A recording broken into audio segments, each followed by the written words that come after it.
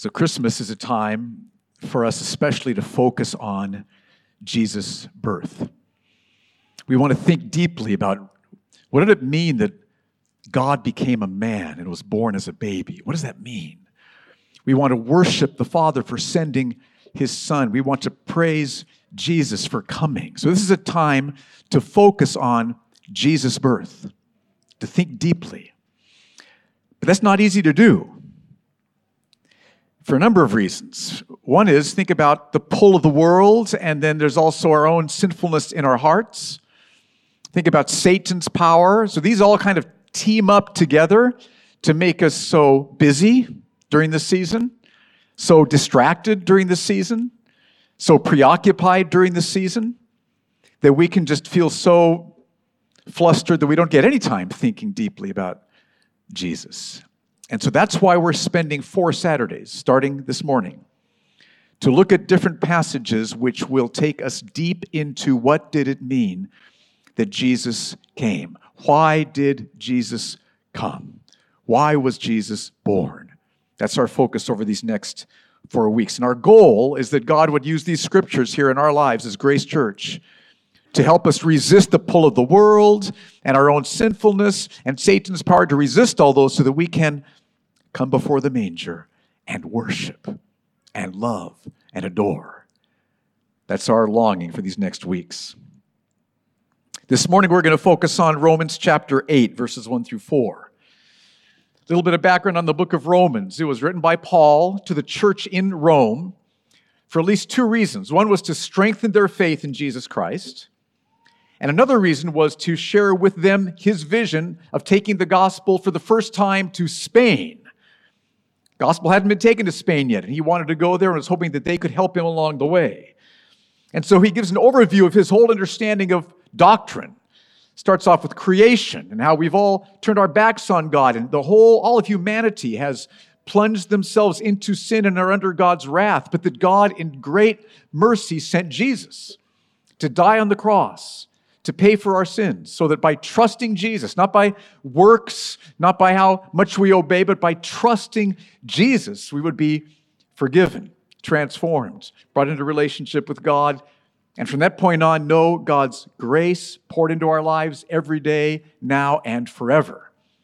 That's the summary of Paul's theology. And in Romans 8, verses 1 through 4, today's passage, Paul focuses especially on how God sent Jesus and what he did in sending Jesus to be born of the Virgin Mary 2,000 years ago in Bethlehem. So what happened when Jesus was born? Look at Romans chapter 8, verses 1 through 4. Paul says, "There is therefore now no condemnation for those who are in Christ Jesus. For the law of the Spirit of life has set you free in Christ Jesus from the law of sin and death. For God has done what the law, weakened by the flesh, could not do.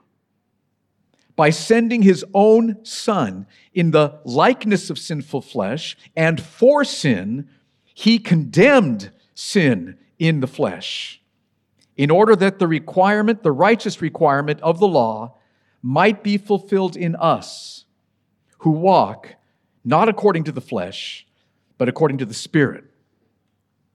Now let's start by focusing on verse 1. And let's ask, what is true of all those who are in Christ Jesus? Read verse 1 again. This is glorious news. "There is therefore now no condemnation for those who are in Christ Jesus." What's true for all who are in Christ Jesus is that there is no condemnation. Now, to understand the impact of that, we need to remember that before we trusted Christ, there was condemnation. There was condemnation. We were all under God's condemnation.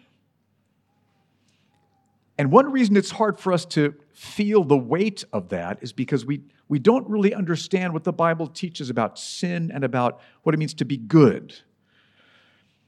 Too often we think that before we were saved, our lives were we weren't too bad. We were pretty good. There were a few, yes, I did sin then, and yes, I did sin then. There were a few moments of sin, but for the most part, we were pretty good. That's how we all tend to think of our lives. But that's not accurate. We need to let God's Word shape our thinking. That's not what God's Word says. Look at what God's Word says. It's right, same book of Romans, chapter 3, verses 10 through 12. This is shocking, but just let this start to sink in. Romans 3, verse 10. Paul says, as it is written, and then he starts to quote scriptures from the Old Testament. None is righteous. No, not one. No one understands. No one seeks for God. All have turned aside. Together they've become worthless. No one does good. Not even one. Shocking words. No one of us did good before Christ, before we were saved. So it's not that you were, mostly good and sinned every once in a while. The truth is we did no good. Now why? Why would Paul say that?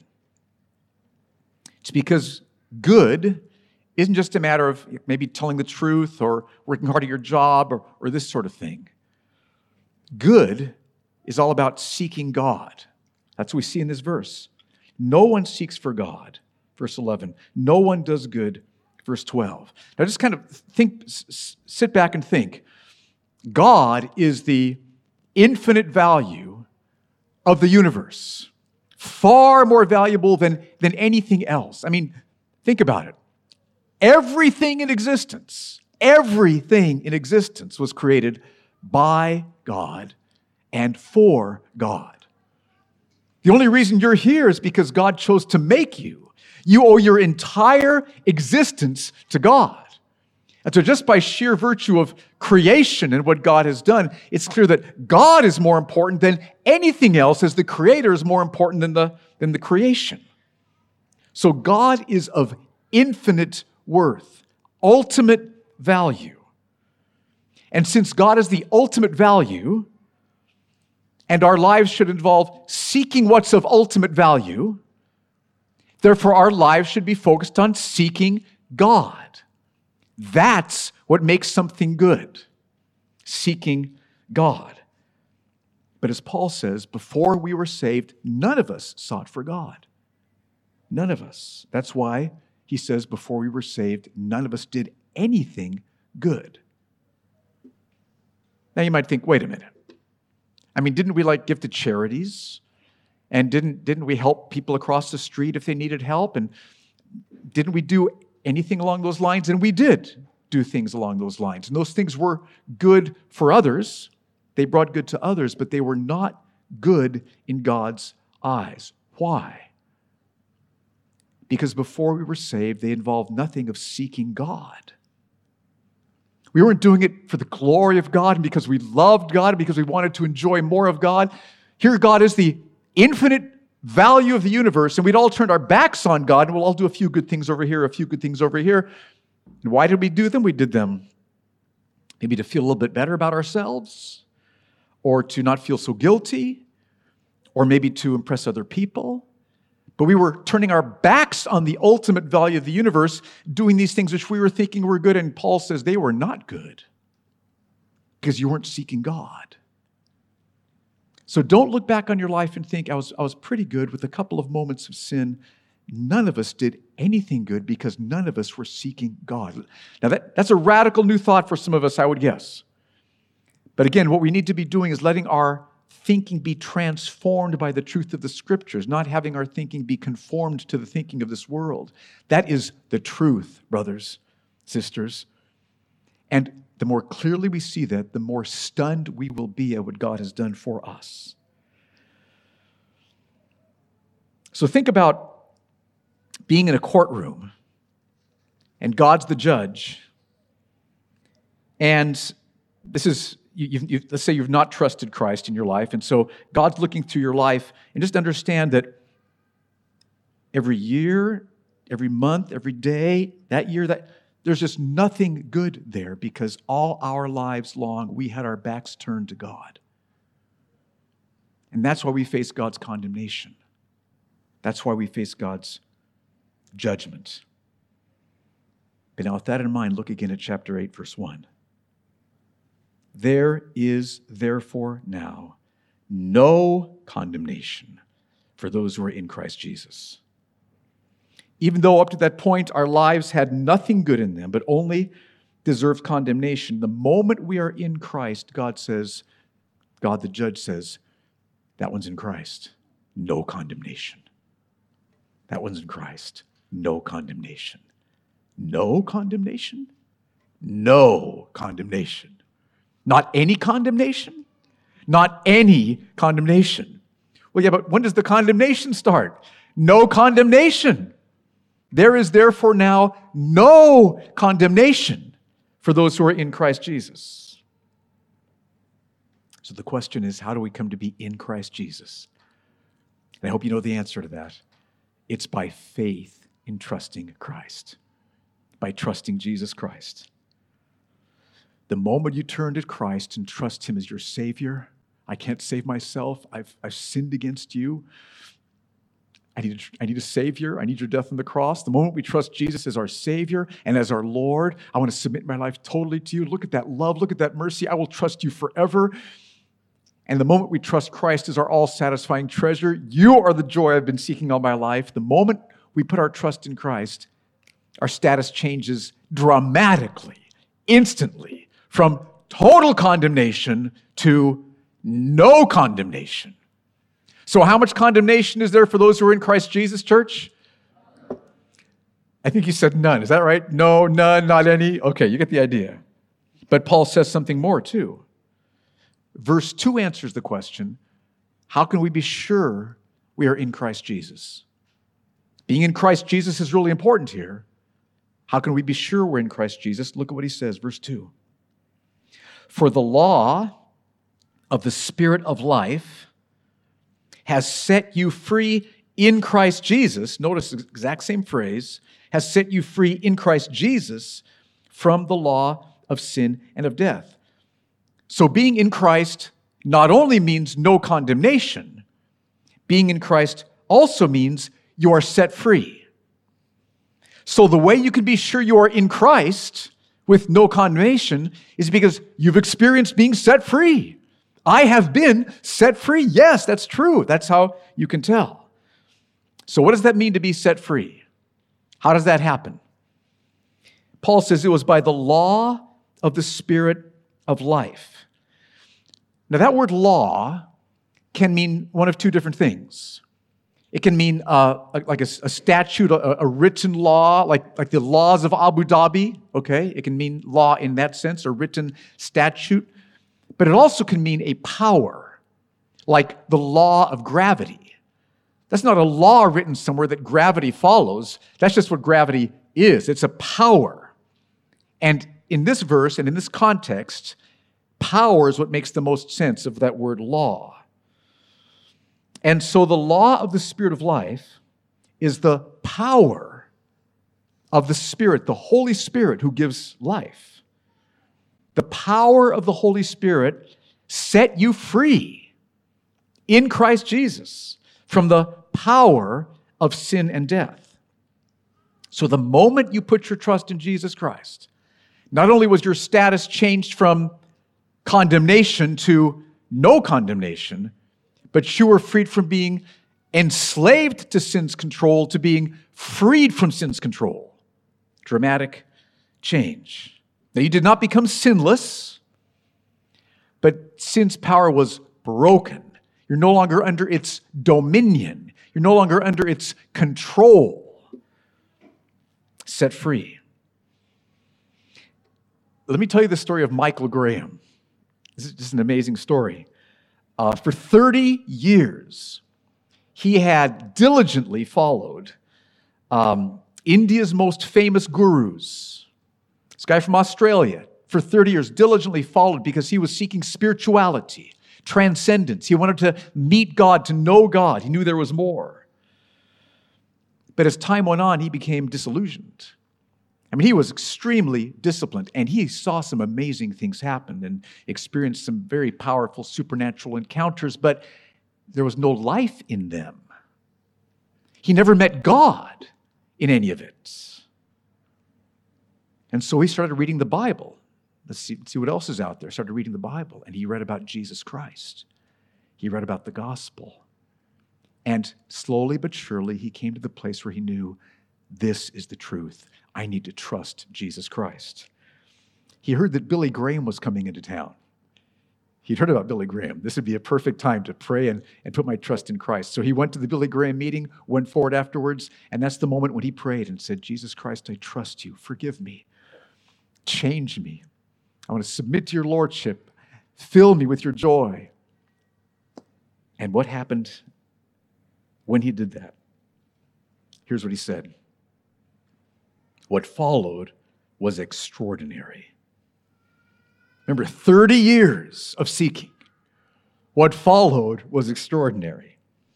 From that day to this, I have never been the same.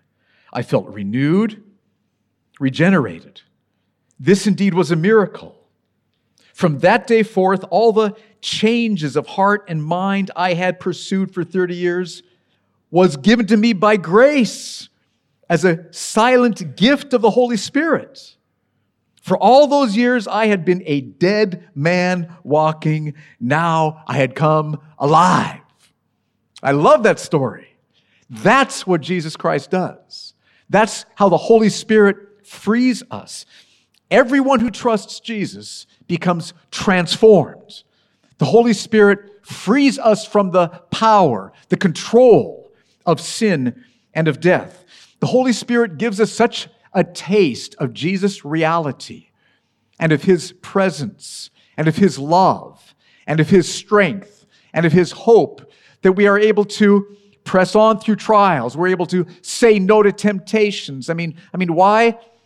The inferior temptations of the world are nothing compared to the joys of knowing Christ. Why slurp up a scummy, mucky puddle of green water when you've got like crystal, cold, clear, mountain brook, snow melted, what else can I say about it? Like really, really good, clean water, right? Why would you slurp up a scum of green muck when you've got the living water of Jesus Christ to drink from? So when the Holy Spirit makes Jesus real to you through the Scriptures, you are strengthened, you are comforted, you are filled, you have hope, you have power, you can say no to those inferior pleasures, you are changed, you are set free from sin's control. That's what takes place. So verses 1 and 2 of Romans 8 are amazing. For all those who are in Christ Jesus, there is no condemnation. You're set free from sin's condemnation, and you're set free from sin's control. For all those who are in Christ Jesus. Now don't miss how amazing this is. Ever since Adam and Eve sinned in Genesis chapter 3, all of humanity have faced two heartbreaking, tragic problems, devastating problems. One, we were all under sin's condemnation. Our sinfulness made us just turn our backs on God, not interested. I want my own control. I want to do things my own way. And we were under sin's condemnation. And because of our sinful nature, we were under sin's control. Devastating, heartbreaking problems that covered all of humanity ever since Adam and Eve sinned. But in Christ, all those who are in Christ are freed from sin's condemnation and are freed from sin's control. Now, how did God do that? Paul answers that in verses 3 and 4. Let's ask the question like this. How can God do this for sinful people? For people who deserve condemnation? How can God do that? And the answer is by sending Jesus. The answer is Christmas. The answer is the manger. That's the answer. Look at what Paul says, starting in verse 3. For God has done what the law, weakened by the flesh, could not do. Now pause there. Paul says that God did what the law can't do. The law can't free us from sin's control because the law is weakened by the flesh. Our sin is stronger than the law. We all experience this, right? I mean, right, thou shalt not lie, okay? And then you go and lie, right? Well, but it said don't lie. I mean, there's no power there. Words on a page cannot change the human heart. Laws cannot change humanity.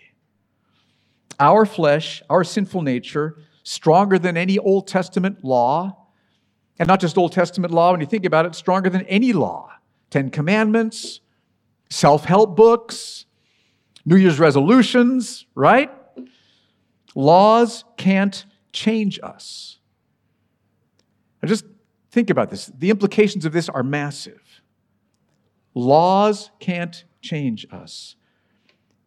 But every other religion just gives laws, steps, approaches, resolutions. Every other religion just gives laws. But God gives a Savior. A Savior. Laws can't change us. The Savior can change us. That's what Paul's talking about here. So keep going in verse 3, or start at the beginning again. For God has done what the law, weakened by the flesh, could not do, by sending his own Son in the likeness of sinful flesh, and for sin, he condemned sin in the flesh. Now pause there. There's a lot of words here, a lot of explaining to do. This is how we are freed from condemnation. So important that we understand this verse. Let's think about it. How did God free us from sin's condemnation? By sending his Son, by sending Jesus. Remember how God said, "This is my beloved Son. In him I am well pleased." God loves his Son. God the Father loves God the Son. And he sent Jesus in the likeness of sinful flesh. In other words, Jesus took on a human nature, took on a human body. Jesus never sinned. That's why it's that he was in the likeness of sinful flesh. He had human flesh, but sinless. Jesus Christ is the only human being ever who has never sinned. That's Jesus. So he came in the likeness of sinful flesh, and the reason he took on human flesh was so God could condemn our sin in his flesh. This is crucial to understand. We don't often talk this way, but this is a powerful picture. Read verse 3 again. For God has done what the law, weakened by the flesh, could not do, by sending his own Son in the likeness of sinful flesh, and for sin, he condemned sin in the flesh. Whose sin did God condemn in Jesus' flesh? Our sin, not Jesus' sin. Jesus had no sin. He condemned our sin in Jesus' flesh. Think about it like this. The moment you put your trust in Jesus Christ, God took all of your sin. This is glorious, church. Took all of your sin, all your past sin, all your past sin God took, and all your present sin God took, and all your future sin God took. God took all of your sin the moment you put your trust in Jesus, and he put it on Jesus. And he condemned your sin. All of your sins need to be condemned. God is just, and he condemned your sin in Jesus. That's what God did. He punished Jesus for your sin. He condemned, punished your sin in Jesus' flesh. And because your sin, all of it, has already been punished in Jesus, how much more punishment do you now need to face from God? None. Do you see that? Do you feel that? The rest of your future is Every day, God's love running towards you with everything you need, caring for you, affection for you, delight in you, forgiveness for you, the rest of your life for eternity. Never anything out there of condemnation or of punishment because it was all punished in Jesus. So I just want you to think for a moment about what this teaches us about the Father's love and about Jesus' love. I want you to feel how costly God the Father's love is. It's not cheap. It cost him. Fathers, think about your son, sending your son, punishing your son. Costly. He who did not spare his own son, Paul says later on in Romans 8, but delivered him up for us all. Oh, the Father gave his own Son to be punished because he loves us. And then think about Jesus willingly going to the cross. Yes, he prayed, Father, if there's some other way, please let's do it. There's no other way. All right then. I love them. I want to save them. And so Jesus set his face to go to Jerusalem knowing that the cross awaited. Jesus was nailed to the cross, his hands nailed, his feet nailed, scourged, hung up, torture for hours, horrible humiliation and agony because he loves us. So please see the costliness of the Father's love and the costliness of Jesus' love. Listen, there is no other love anywhere in the universe like God's love for us expressed in Christ. No novel or no love song or no love, there's no love anywhere near like the love that God has displayed for us in Jesus Christ. Oh, I've been praying lately, Father, help my heart just to melt with how much you love us. And Jesus, I want my heart to melt with love for you because of how much you've loved me. And Grace Church, may God cause our hearts to melt with love for Jesus Christ this Christmas season. The costliness of his love. That's why Jesus came. That's why there's no condemnation. Because all of your sin was put upon Jesus and condemned, punished in Jesus.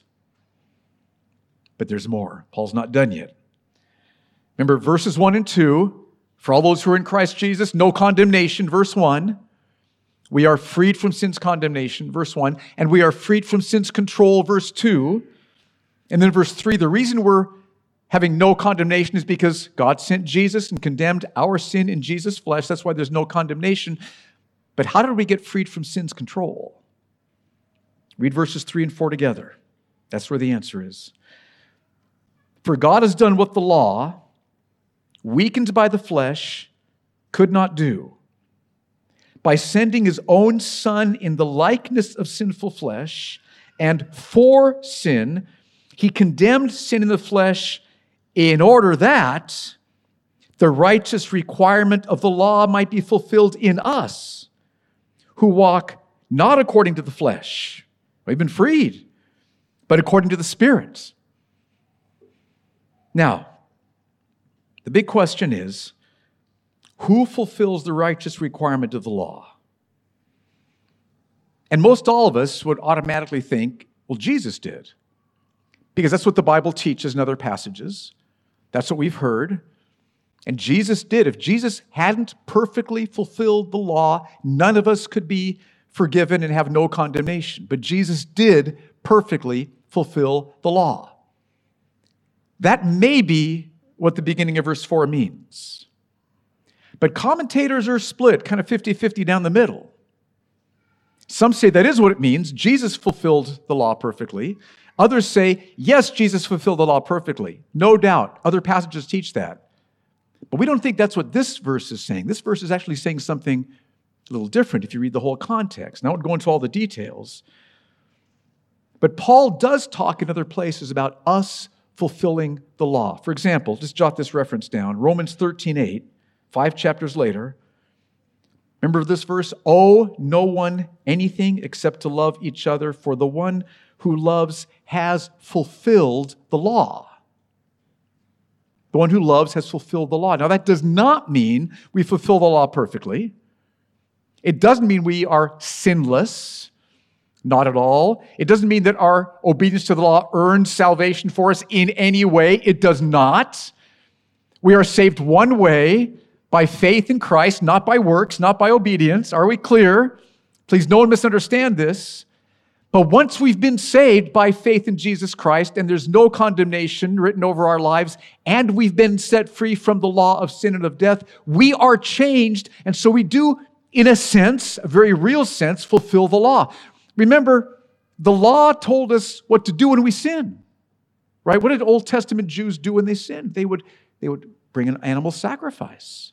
They would pray Psalm 51 like David prayed. They would be forgiven because of what those sacrifices point to as what the Messiah would do. They didn't keep it perfectly, not at all. But they fulfilled it in a very real sense. I lean kind of towards that one. Maybe you can tell.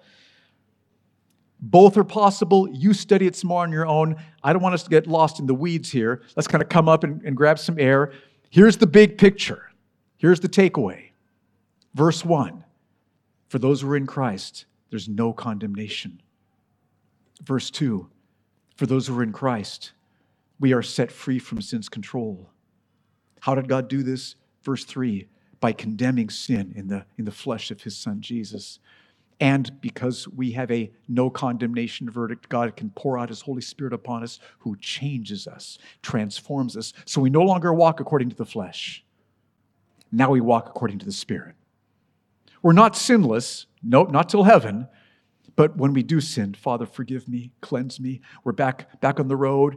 We are enabled by the Spirit to walk in obedience, and we are moved by the Spirit to confess when we sin.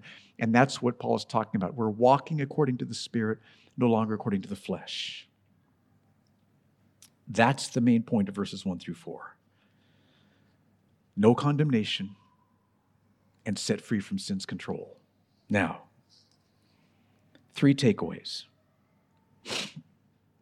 First, trust Jesus as your Savior and your Lord and your treasure. Trust Jesus.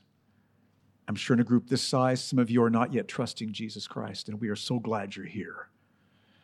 But we want you to see. Do you see the love of God in sending his Son, Jesus, and loving us so much that he would condemn our sin in his flesh? Everyone who trusts Jesus, all of their sin punished in Jesus' body. So there's no condemnation. And then the gift of the Spirit who transforms us. You today can know that there's no condemnation upon you. And you today can walk out renewed, transformed like Michael Graham was. No more dead man walking. Now you're alive. You know God. Your heart is filled. There's the love I've been looking for. There's the joy I've been seeking. There's the beauty of knowing God, my Father.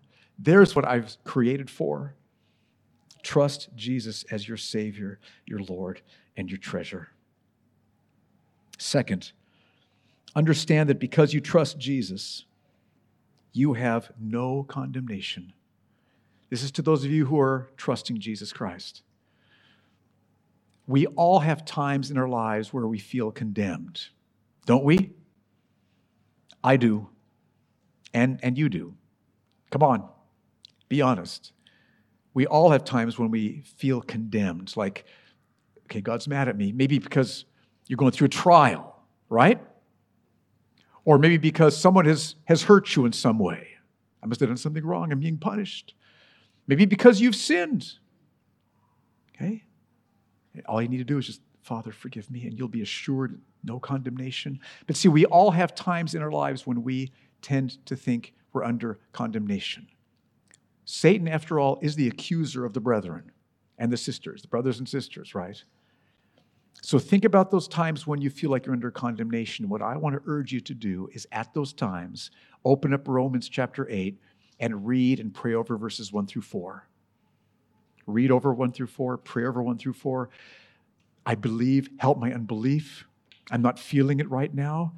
Help me to understand that you took all of my sin the moment I trusted Christ and you put it upon Jesus and you punished my sin. You condemned my sin in Jesus' flesh. Help me to see that. Help me to feel that. And as you pray and as you seek his face, he will give you a fresh outpouring of assurance, forgiven, no condemnation, loved.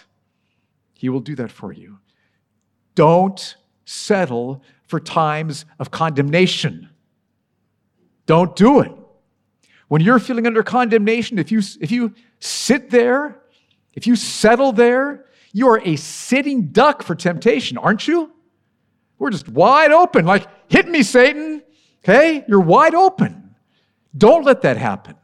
Fight the fight. That's not wholly feeling condemned at those times. Press in, confess, repent, receive, no condemnation. So that's the second takeaway. Third, understand that because you trust Jesus, sin's control is broken. It is broken. Now, we have to understand this because there are times when we feel tempted so strongly that we think impossible to resist, right? You think that no one could resist this, or certainly not me. And that is a lie. Because you're trusting Jesus Christ, sin's control has been broken. That padlock opened. Bing, the chains fell off. Now we still have to battle. It is not easy. But you will never face a temptation that God won't give you the grace to fight and overcome. 1 Corinthians 10:13, jot this verse down. No temptation has overtaken you, Paul says, but such as is common to people, and God is faithful. He's faithful. He will not allow you to be tempted beyond what you, by God's grace, aren't able to overcome. But with the temptation, will provide a way of escape that you can endure it. So when you are tempted, don't ever think that this temptation is too much. It is not too much for what God's grace can do in your heart right now by the Holy Spirit. Ask a home group leader or one of the elders or a friend, what scriptures would help me? I'm being tempted in this way. And then open up and pray over those scriptures and cry out to God and seek his face. And Lord, help me. And he will always help you when that's what's going on.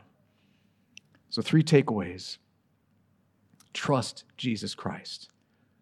Trust him as your Savior, as your Lord, as your treasure. And then understand that because you trust Jesus, you have no condemnation. Never will. And because you trust Jesus, sin's rule is broken. Sin's control is broken. You are free.